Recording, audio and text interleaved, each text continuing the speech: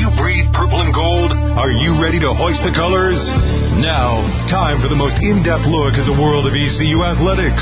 Welcome in to Hoist the Colors with your host, Stephen Igo on 94.3 The Game. Watch the show live on Facebook and at 94.3thegame.com. Now, here's your host, Stephen Igo. All right, welcome into this Thursday, June 8th edition of Hoist the Colors on 94.3 The Game. Excited to be back with you guys. We'll continue our series on a couple of fronts today that we've been doing on the Hoist the Colors radio program. We're going to continue our opponent preview. Of course, with baseball season coming to an end, we're looking ahead to football season. We're going into the opponents the Pirates will play. We talked about Marshall earlier this week. We're going to talk about ECU's third game later in the program, Appalachian State. We'll catch up with David Ware. He is the publisher of App State Mania on the 24/7 Sports Network. So we'll talk about the matchup with the Mountaineers scheduled for Boone later this year. ECU's first trip to Boone since the 1970s. So excited about that matchup. We'll get into the Pirates heading there, of course. And then we're also going to continue our discussion about the American Athletic Conference. The league is welcoming in 6 new teams. Some of you may be familiar with some of them. Others of you may not be familiar at all, or maybe just a little bit familiar. So yesterday we ran over the introduction of the Charlotte 49ers to the American Athletic Conference because, of course, they'll be joining the league this year. Another team that ECU is familiar with is the UAB Blazers. We're going to be talking about that and what they bring to the conference as we go through each of the 6 teams.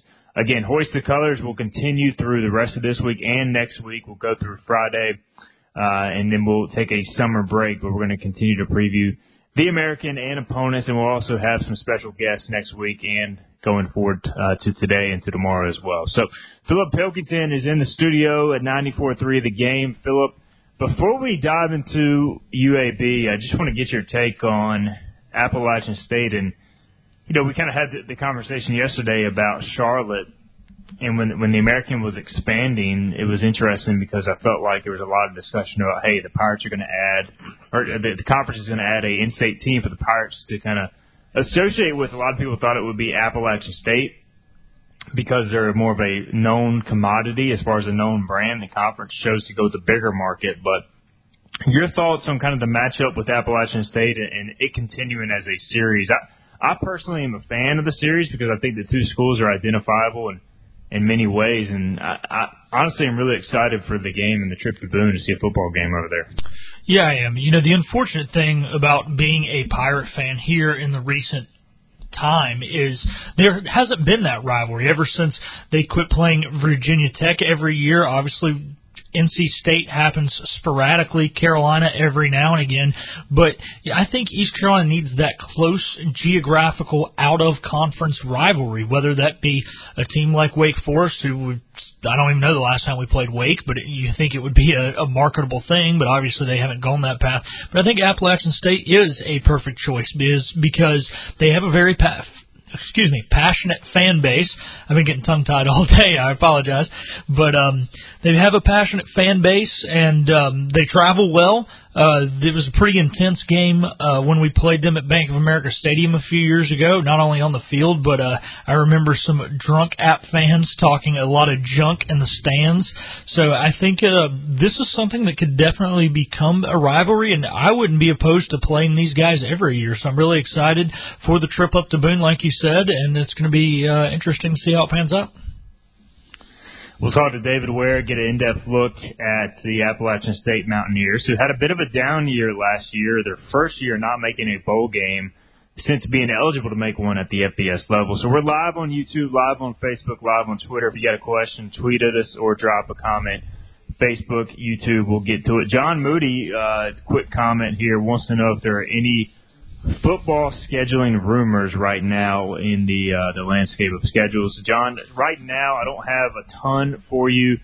I can tell you we're going to have John Gilbert, the athletics director at East Carolina, in studio next Wednesday from 12 to 1. He's already told me he's down to spend the whole hour in studio and take everybody's questions. So save that question for Wednesday. We'll ask him what we can. Of course, I've had him on the podcast recently. We've talked about some scheduling, and you know, he shared some notes here or there. I know they're working on some things and in conversations, in talks. I do know that they've reached out to teams like NC State and North Carolina to continue those series, but right now not getting a whole lot of traction there. So, of course, there is a future series with Wake Forest already scheduled, which I am excited about that game continuing. Duke, it sounds like, just has no real interest in playing ECU right now in football. So, again, we'll have those conversations with John Gilbert, the East Carolina Athletics Director, next Wednesday. So we'll have John Gilbert in studio Wednesday. He'll be live, and we'll be taking all your questions. Tuesday, we're going to have Shane Winkler, the softball head coach, just wrapped up his second year at ECU. We'll have him in studio on Tuesday, and we'll take your live questions as well. We'll talk about the growth of the program. They made progress this year, some big progress, and got another good recruiting class coming in and a lot of young players with talent. So we'll talk to Shane Winkler. We'll talk some Pirates softball on Tuesday. We'll continue our opponent previews next week.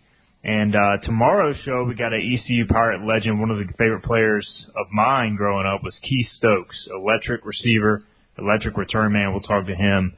Of course, played ECU football in the 1990s. Philip, let's get into our American Athletic Conference preview as far as the teams coming in. And next up is UAB. Again, we talked about Charlotte yesterday. UAB, not on the football schedule this year. We should see them in basketball. And, I'll be honest, there was not a team that I despised watching ECU play on the road more growing up than UAB, because they used to play at Legion Field, which was an absolute dump.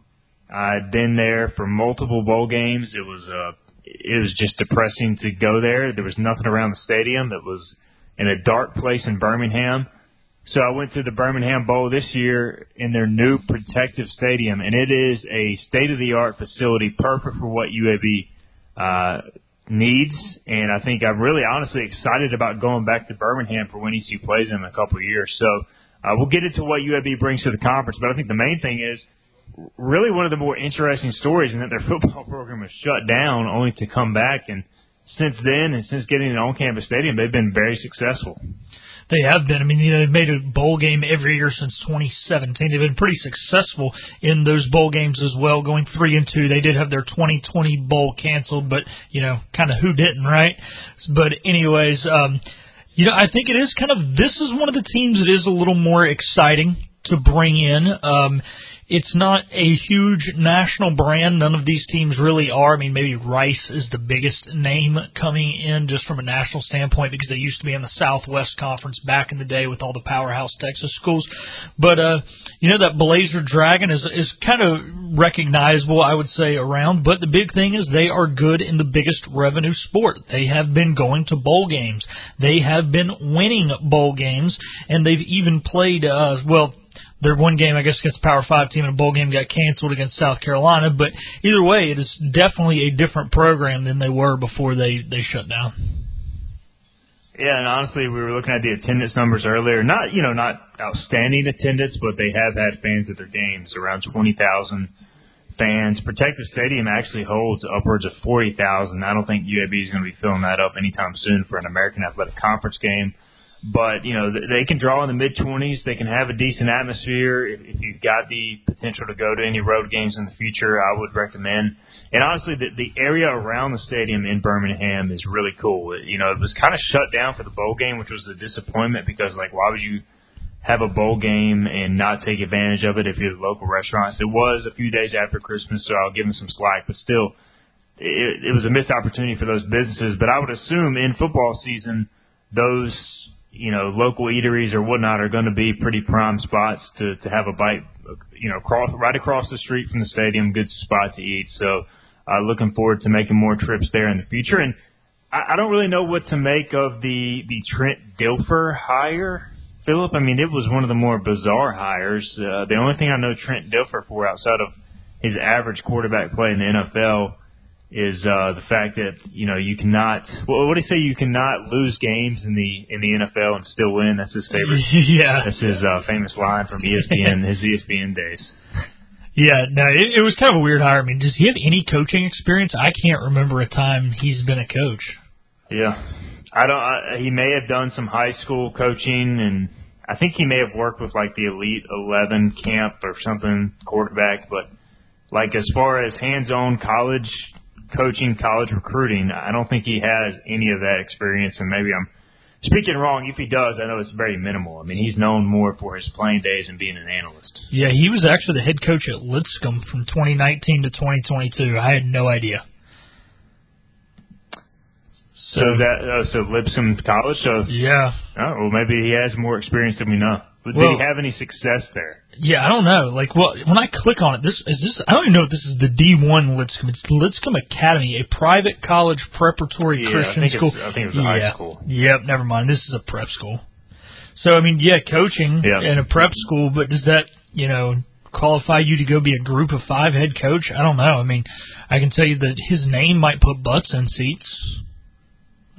So whatever that means, maybe, I don't know. I mean, you didn't get Prime. Prime went to Colorado, so yeah. I guess if you can't hire Prime, Trent Dilfer's the next best thing. Yeah, I mean, hey, you won a Super Bowl. I don't know. I'm trying to sell this. I can't. I don't know. Yeah, this is weird. It's a weird. I mean, UAB hired somebody named Bill Clark, and not the Bill Clark from Bill Clark Homes, but at the time he was. Kind of a similar story. He'd only really coached in Alabama, and he ended up having big-time success. Of course, he had to hang it up. So maybe they're onto something. Maybe they're ahead of the curve, but I feel like I think this is either going to be a complete disaster or amazing. So that's kind of how I feel about it. Yeah, and I'm with you. And what I think gives him maybe the hope of it being amazing, at least, is this guy's obviously been an NFL quarterback and analyst. He knows a lot of people, so hopefully he can at least bring in the right staff around him. This day and time, a head coach is important, don't get me wrong, but your coordinators and your staff is so important in your success. So if he can bring in the right guys around him, and maybe the right guys just want to come just because, he does have a Super Bowl ring, I don't know. I guess that can be a selling point, and in trying to call a guy up and have him come coach for you. That's the only hope I guess I've got for him for it to work out. But you're right. If it doesn't work out, I don't see them going 6-6 every year. They're going to be 10-2 or they're going to be 2-10. It'll be interesting to follow. ECU UAB do not play this fall. I believe they're scheduled to play next year. I'm not sure if that game will be home or away, but either way, the Pirates and Blazers will be meeting on the gridiron soon enough, just like the old Conference USA days. The other aspect of this, along with them elevating, I think, the football competitiveness and overall, the competition, because I think they're going to be a very solid team. I don't know if they'll compete for a championship year 1 or year 2 of the Trent Dilfer era, but at least they are in a spot where they can contend. The other piece of this for me is the basketball program. UAB basketball, for those who are not familiar, they're a really good program. They have been to several NCAA tournaments. They won 29 games this past year, made it to the, I believe, the NIT finals. Mm-hmm. They made the NCAA tournament in 2022. They have been to double-digit NCAA tournament appearances all time. They went in 22, 2015, 2011, 2006, 05, 04, and 1999. So, I mean, this is a program historically that is very good, and they got a good head coach in Andy Kennedy, who has won at multiple stops, and I expect him to compete at a high level in the American right away. 29 wins last year, Philip, no joke, and every team we profile in this feature, we're going to find has a very good men's basketball program, or has at least come off a very good year. UAB is another one of those. They are. And, the interesting thing you brought up, they lost 10 games this past year in the NIT runner-up.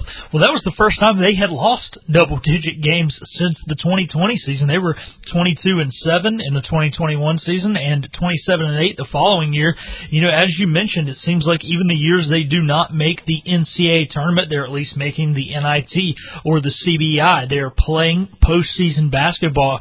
And right now, I think for the American, the biggest worry is this going to become a true mid-major, a true one-bid league? And that is the worry. UAB is one of those teams that can step up with the departure of UCF and Houston, who have done a very good job getting to the NCAA tournament for the better part of the last decade, and can step up and say, hey, you know what? This conference deserves at-large bids to the NCAA tournament. It deserves to be a 2, 3, 4-bid league. So, not that you're pulling for another team in your conference, obviously, but I think this is a team that can go out there. They get respect from the committee. They can have success, maybe hopefully have a tough out-of-conference schedule. I'm not sure what their schedule looks like this year, but you hope with those, with that success that big teams will be likely to schedule them, that they can have success against those teams and prove that this league can be a multi-bid league. UAB bringing probably, I think, the best overall program they bring to the table. I think they got a very nice arena, Bartow Arena, and it's a good place to watch a game. They've hosted some big games there in the past. They've won some big NCAA tournament games. I remember watching them take on, I believe it was Kentucky one year, number 1 seed in the tournament, and had a great game. So, again, a lot of tradition in men's basketball. I think they'll bring a lot to the table there. Now let's talk baseball, Philip. This is probably one of the weaker baseball programs entering the league. They have only made 3 tournament appearances all time, the most recent coming in 2012. They aren't terrible at baseball, I'll say that. I mean, they were not good this past year. They went 17-36, 8-22 in Conference USA. The year before that, they were 5-6 games over 500. So, again, they're not bad. It's not like they're, as bad as some of the teams were in the American and have been for years now. So I think they'll be respectable, but I don't think this is going to be a team that you expect from day one, like a Charlotte or even UTSA had a very good year this past year to come in and really challenge East Carolina in baseball. No, it's not. But, the one thing that is big about a conference jump is I would take a team who's better in the 2 revenue sports and worse in baseball. I know it sucks being a Pirates fan because we want baseball to be good. We want to host, and I get that. But baseball and non-revenue sports go as the big sports goes. Their TV deal is going up to $7 million this year as opposed to the $1 million it was. They will have success, I think, in basketball and football, which will bring in money that they can then put into their baseball program. Yeah, it's unfortunate that they're not going to come in, like you said, like a Charlotte, like a UTSA right off the bat. But, hey, 5 teams are coming in. From a baseball standpoint, you can't expect all 5 to be a phenomenal program. Unfortunately, UAB's one of the ones that's probably going to be the worst, one of the worst, if not the worst of the 5. But hopefully, all those things that is talked about will make the baseball program more successful as time goes on. All right, there's an early look at UAB. We'll talk more Blazers in a little bit. We're going to take our first break because we got to catch up with David Ware from App State Mania on the other side. So let's get that in. Our first break on Hoist the Colors on 94.3 The Game. We'll have our App State ECU preview up next. Here there be pirates. Back to Hoist the Colors with Steve and Igo. How good is this on 94.3 The Game? All right, welcome back into Hoist the Colors on 94.3 The Game. We are rolling along here. We did our American Athletic Conference preview. We looked at the UAB Blazers in our opening segment, and now we're going to do our opponent preview. We got Appalachian State up next. We do have David Ware on hold, right, Clark? Yep. So, all right, let's go to David Ware from App State Mania.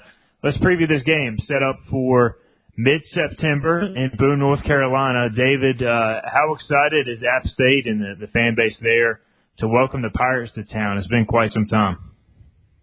It's been too long. I think most of the App State fan base would tell you they would like to see this be a much more regular rivalry. This came on the heels of news yesterday that season tickets are sold out at App State, and we do have a really good Sun Belt schedule this year, but I'm going to give the credit where the credit's due. I think the Pirates have a lot to do with those sellouts. So you're going to find a full house when you come to Kid Brewer Stadium in September.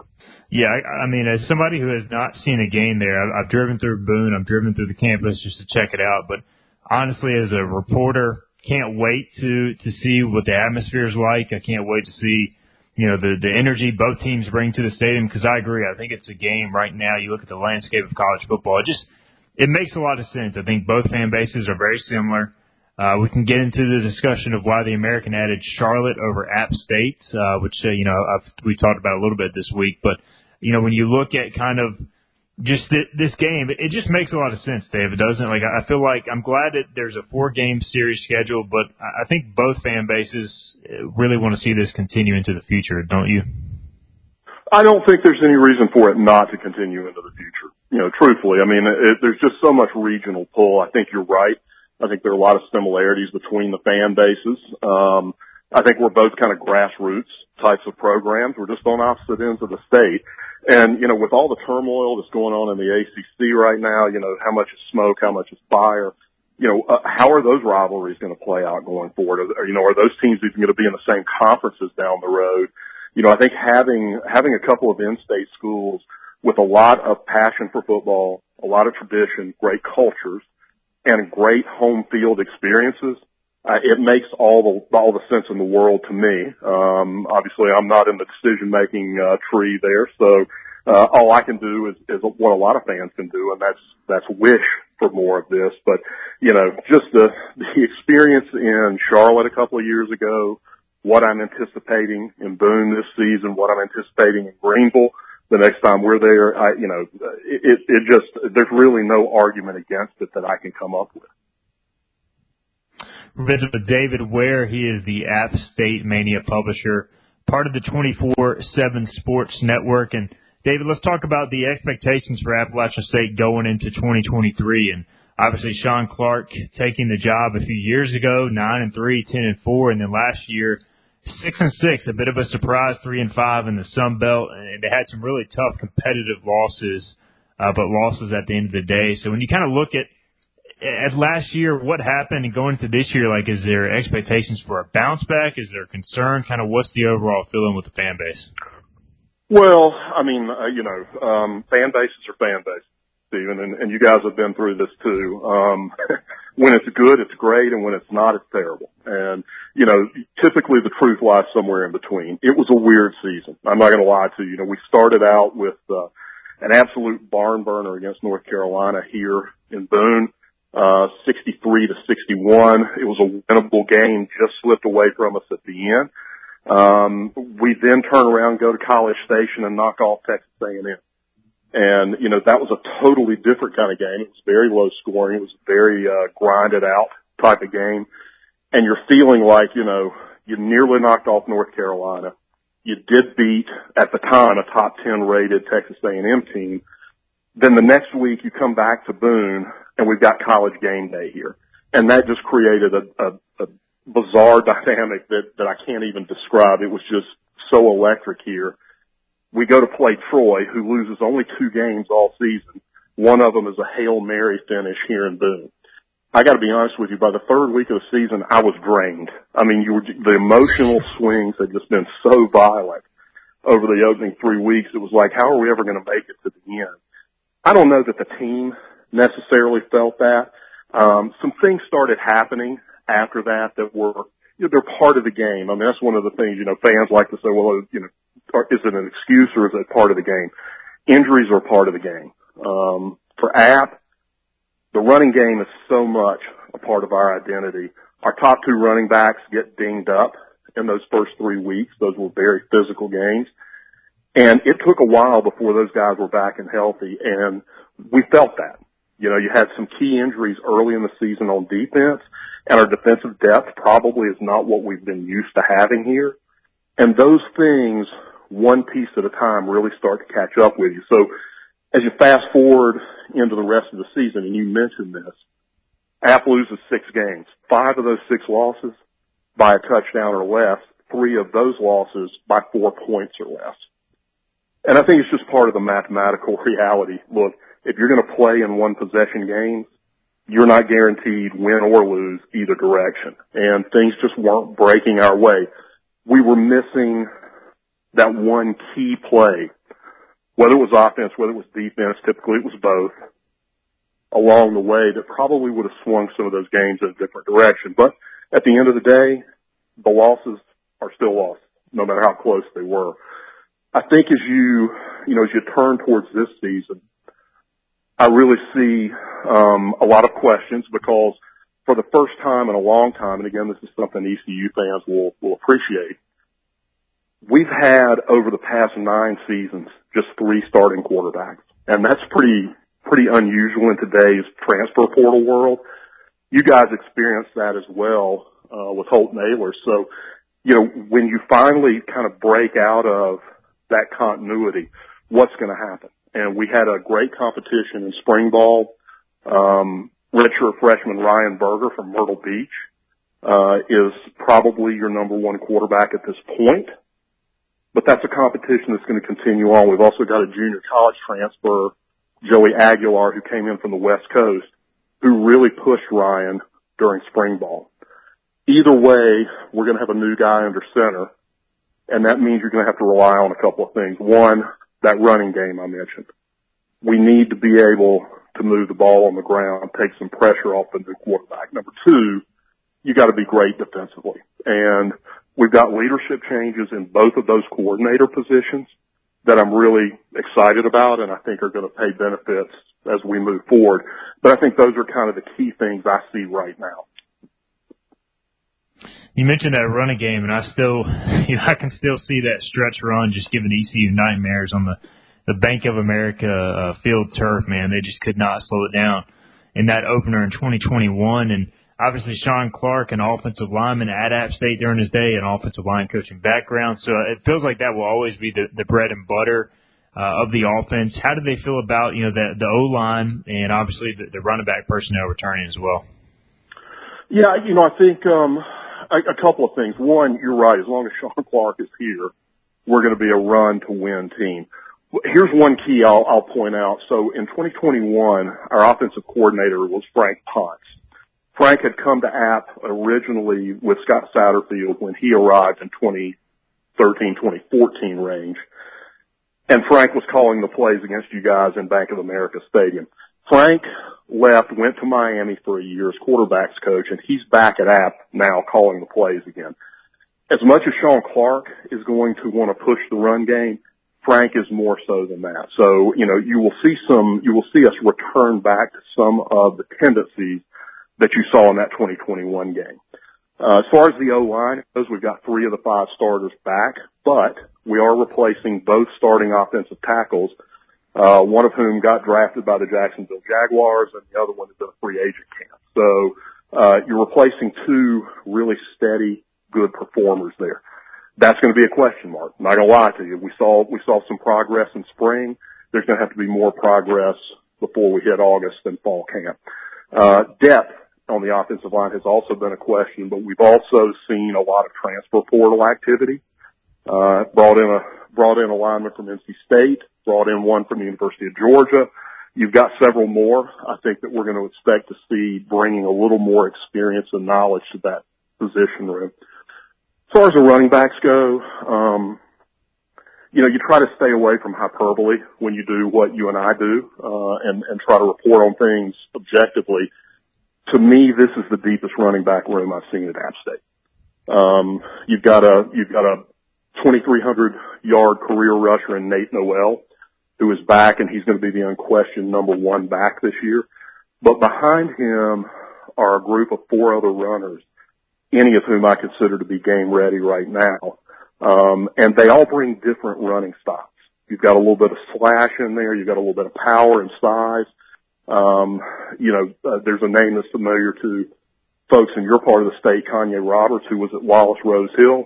I think I'm looking for Kanye to have a real breakout season this year. He was very explosive last year in spot duty.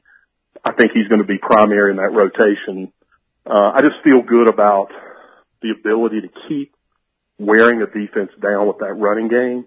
And the minute you get comfortable with one type of running style, here comes a change at you. And, I think that brings a lot of things to the table in terms of opening up the passing game down the field. You mentioned the defense, too, and then maybe the change on that side of the ball.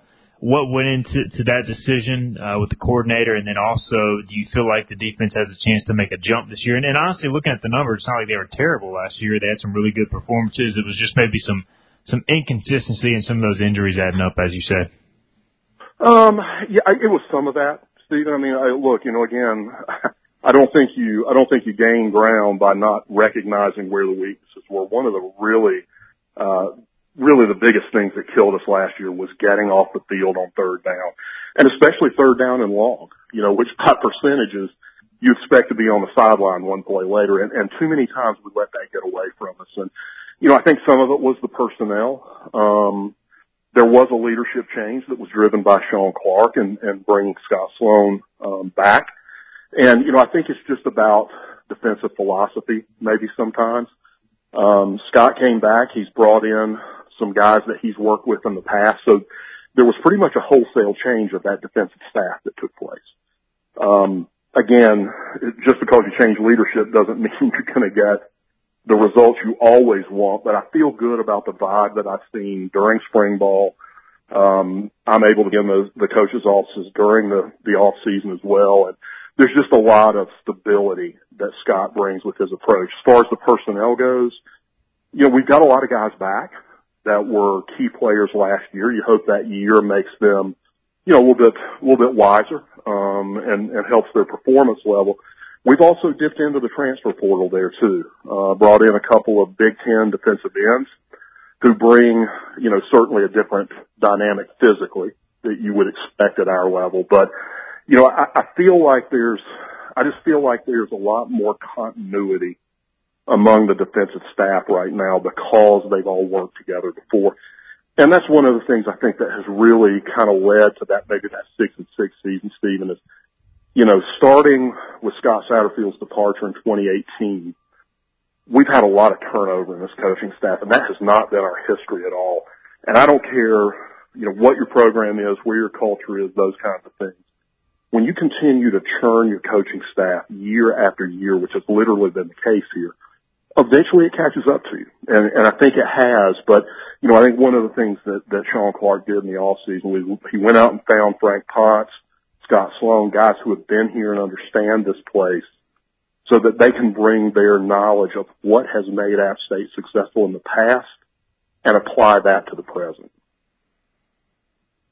We're visiting with David Ware from App State Mania. We'll have a few more things for you, then get you out of here, David. So September 16th is a 3:30 kickoff in Boone, North Carolina. A lot of Pirate fans I know are making the trip. Anything specifically, if they're going for the first time, you would kind of recommend to see on game day, or any places near the stadium, whether it be to eat or anything that you would recommend to Pirate Nation heading that way in September? Well, I think recommendation number one is start early. You're going to want to be here early because, the traffic is going to be nuts. Number two, find your parking place and then just take the opportunity to walk around in downtown Boone. It's just got a unique vibe. It's a different kind of place. There will be some eating establishments there, but here's one thing I would say. Take advantage of the opportunity to walk the parking lots, to walk the tailgate lots. I think a couple of things you'll find. One, there will be a familiar vibe. I've been to some ECU games, and you guys do an incredible job of setting the tone before the game even starts. You'll find a lot of that at App State too, and I think you'll find a lot of friendly people who will invite you to come over, have some food, have yourself a beverage of whatever type you like. Just immerse yourself in kind of the experience here, and immerse yourself with the fans because, by and large, our fan base is great to be around, and they respect the fact that we're going to have an opponent in town that we've always wanted to have a rivalry with, and they're going to want to show you guys a great time. But, the good thing about Boone is it's not so big that you can't get to most of it by foot. So come early, stay late, enjoy the fans, and enjoy the ambiance. Last thing for you, David. So when the American looked to expand, I kind of made a case for why App State would be a good fit, and the American seems to want to go to more of the big market programs. ECU, honestly, the only program in the league now with a smaller market on paper. The rest of the teams coming in, Charlotte, of course, being a big market team. Was App State hoping to get that call? Did they, not want it? Are they happy in the Sun Belt? What was kind of the take on where App State fits in the current landscape of college athletics and their place in the Sun Belt? Well, I think that's an interesting question, and you ask 10 different people, you get 10 different answers. Here's my perspective on it, Stephen. I think you're right. I think the AAC does tend to be market driven. There's some realities about Boone. There's not a big airport close by, okay? So you're a couple of hours, flying into Charlotte typically, to get up here. In terms of large full service hotels, that's a deficit too. That's just not the kind of thing you see up here. The land is difficult to build on and it's awfully expensive. So, you're not going to come up here and find a Hilton or a Hyatt hotel. And, there are just some realities about, traveling, certainly as a football team, to Appalachian State. That can be a little bit challenging. I'm sure that was probably part of it. We are still in the process, I think, of bringing all of our athletic facilities up to what I would call it kind of that FBS level.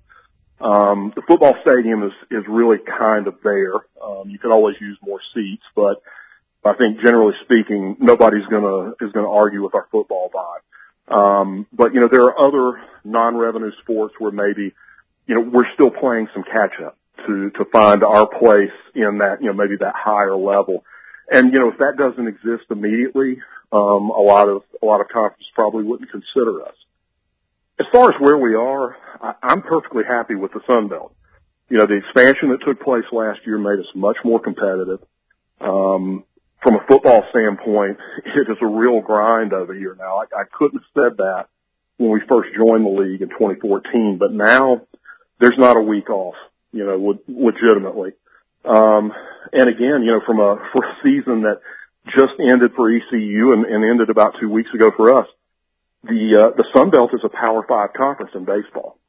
And, our program took a big step forward this year, and, I think the fan base really enjoyed that. But, there are a lot of things about the Sun Belt that are really great, one of which for us is the travel benefits. The expansion that took place, before that took place, we were kind of the northern outpost of the Sun Belt. Well, now we've got 4 more schools right around it. And, that makes the travel so much easier for us. Being in the East Division now is very different than it was when we had to travel 4 hours to the closest rival previously. So, for my money, I think that we're doing well in the Sun Belt. I think App State sports is very challenged by the Sun Belt, and I think that's what you want. And I think before you think about moving, up, over, sometimes I don't think a move up necessarily is what it looks to be. I think we need to be really very good where our feet are now and appreciate that. And if opportunities come down the road, well, you consider those when they come. But, the whole realignment thing has just been so unpredictable. I like being anchored somewhere that we've got great competition and that we're building good rivalries. He's David Ware, publisher of App State Mania on the 24/7 Sports Network. David, awesome conversation, man. Appreciate the time, and I'm sure we'll be calling on you again, maybe come game week, and we'll be catching up before, maybe we'll be catching up in person in Boone at some point. But looking forward to the trip over to the western part of the state, man. Thanks for your time today. Anytime, Stephen. I hope you guys have a great day. That's David Ware from App State Mania. Good insight on the Mountaineers and everything with their program right now. All right, we'll get our second break in on the other side. We'll talk more about the matchup with the Mountaineers as Philip rejoins us, and we'll continue our conversation on the American Athletic Conference and the introduction of UAB into the league going forward. You're listening to Hoist the Colors on 94.3 The Game.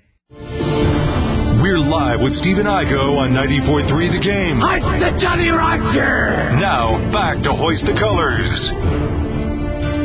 All right, welcome back into this Thursday, June 8th edition of Hoist the Colors on 94.3 The Game. Really enjoyed our chat with David Ware from App State Mania on our previous segment. If you missed it, of course, you can go back and listen to it on the IBX Media app, on YouTube, on Facebook. If you got a question, comment, drop it, and we'll get to it on the show. Chandler Hazleton was telling me going into the interview, saw the comment on YouTube, to expect some in-depth answers. And yeah, David was very in-depth, but very informative. Appreciate the insight there. And Philip Pilkington rejoins us from the 94.3 The Game studios. Philip, did you learn anything new on the Appalachian State Mountaineers that you didn't know going in? Well, one of the things he said to me kind of stuck out was the fact the fans were going to be nice to us, because I can tell you Bank of America Stadium, those people were horrible.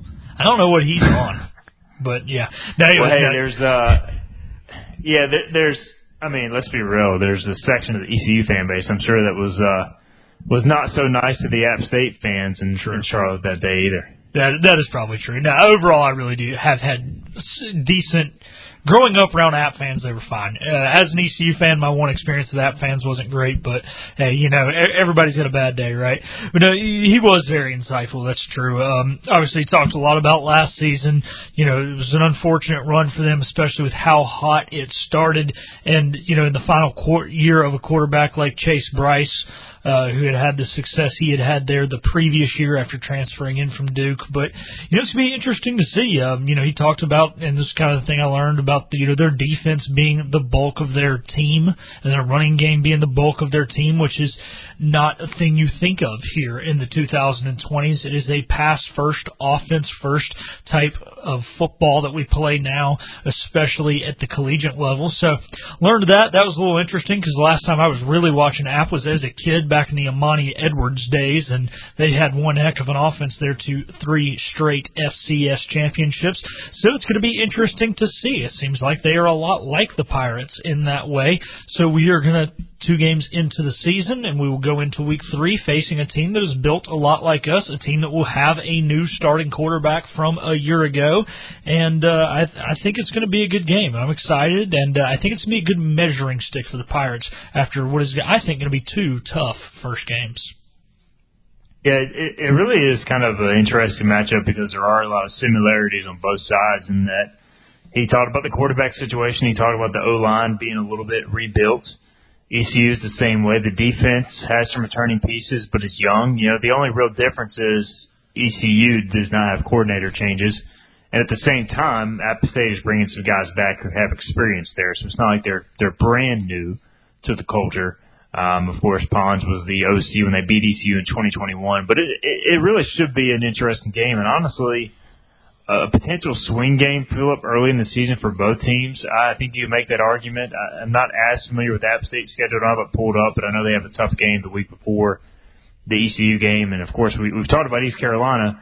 You don't really want to start 0-3. I think on paper it should be a toss-up, maybe the Marshall game, or the Pirates should be a slight favorite going into that home opener. But I would think going on the road, ECU is probably going to be a slight underdog unless App State really underperforms or ECU overperforms early in the season.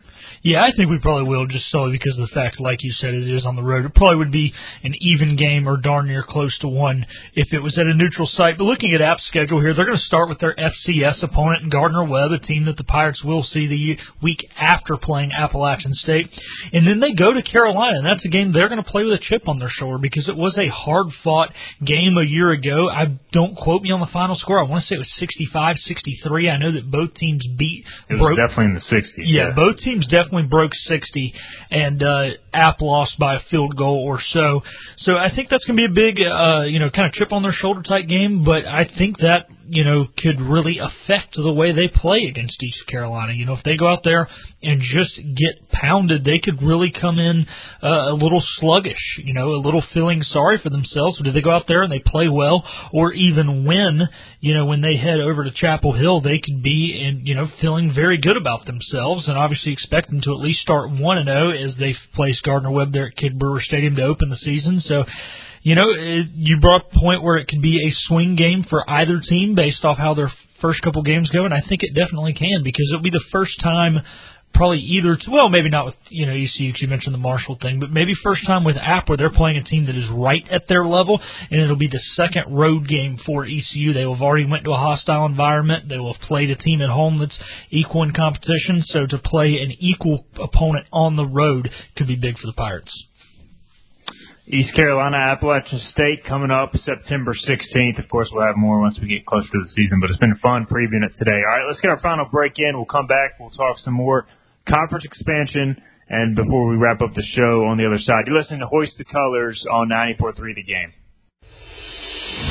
Climb aboard as we set sail and hoist the colors. Arr, matey! Back to the show with Steve and I go on 94.3 The Game. All right, welcome back into Hoist the Colors on 94.3 The Game. We're wrapping up this Thursday, June 8th edition of the show. We've previewed App State. We talked about UAB's inclusion into the league, and they, of course, will be joining the league. No matchup with UAB this year on the football field. Philip Pilkington in studio. Are you, I don't know, where would UAB fall in your new entry AAC power rankings, Philip? I guess they have to be near the top, although I'm not super excited about them. They beat Rice for me, and they beat North Texas at least. Yeah, I mean, just I guess due to recent success and the fact that they have been to a bowl game every year since 2017, out of the 5 coming in, you've got to put them pretty close to the top because Rice was 5-8 a year ago.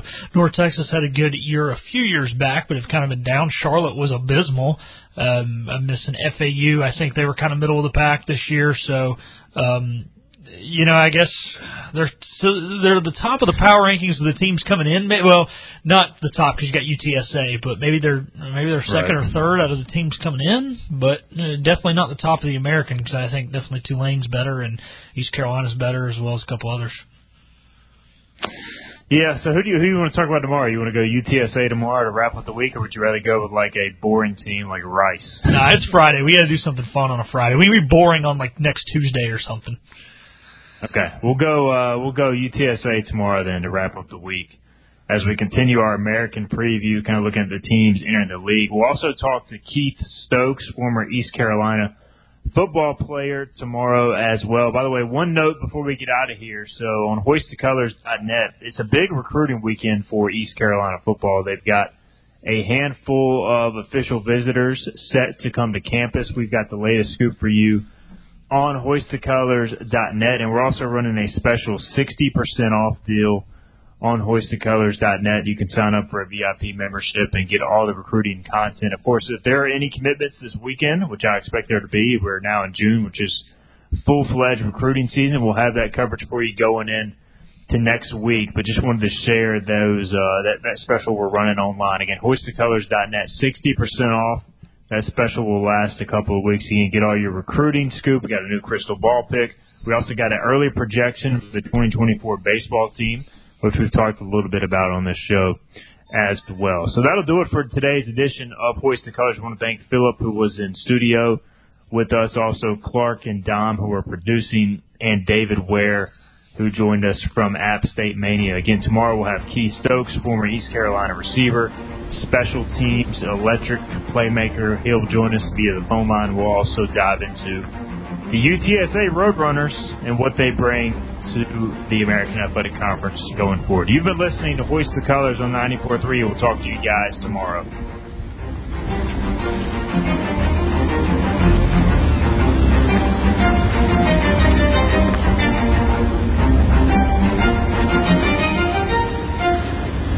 This has been Hoist the Colors with your host, Stephen Igo. Tune in weekdays at noon for all things ECU sports.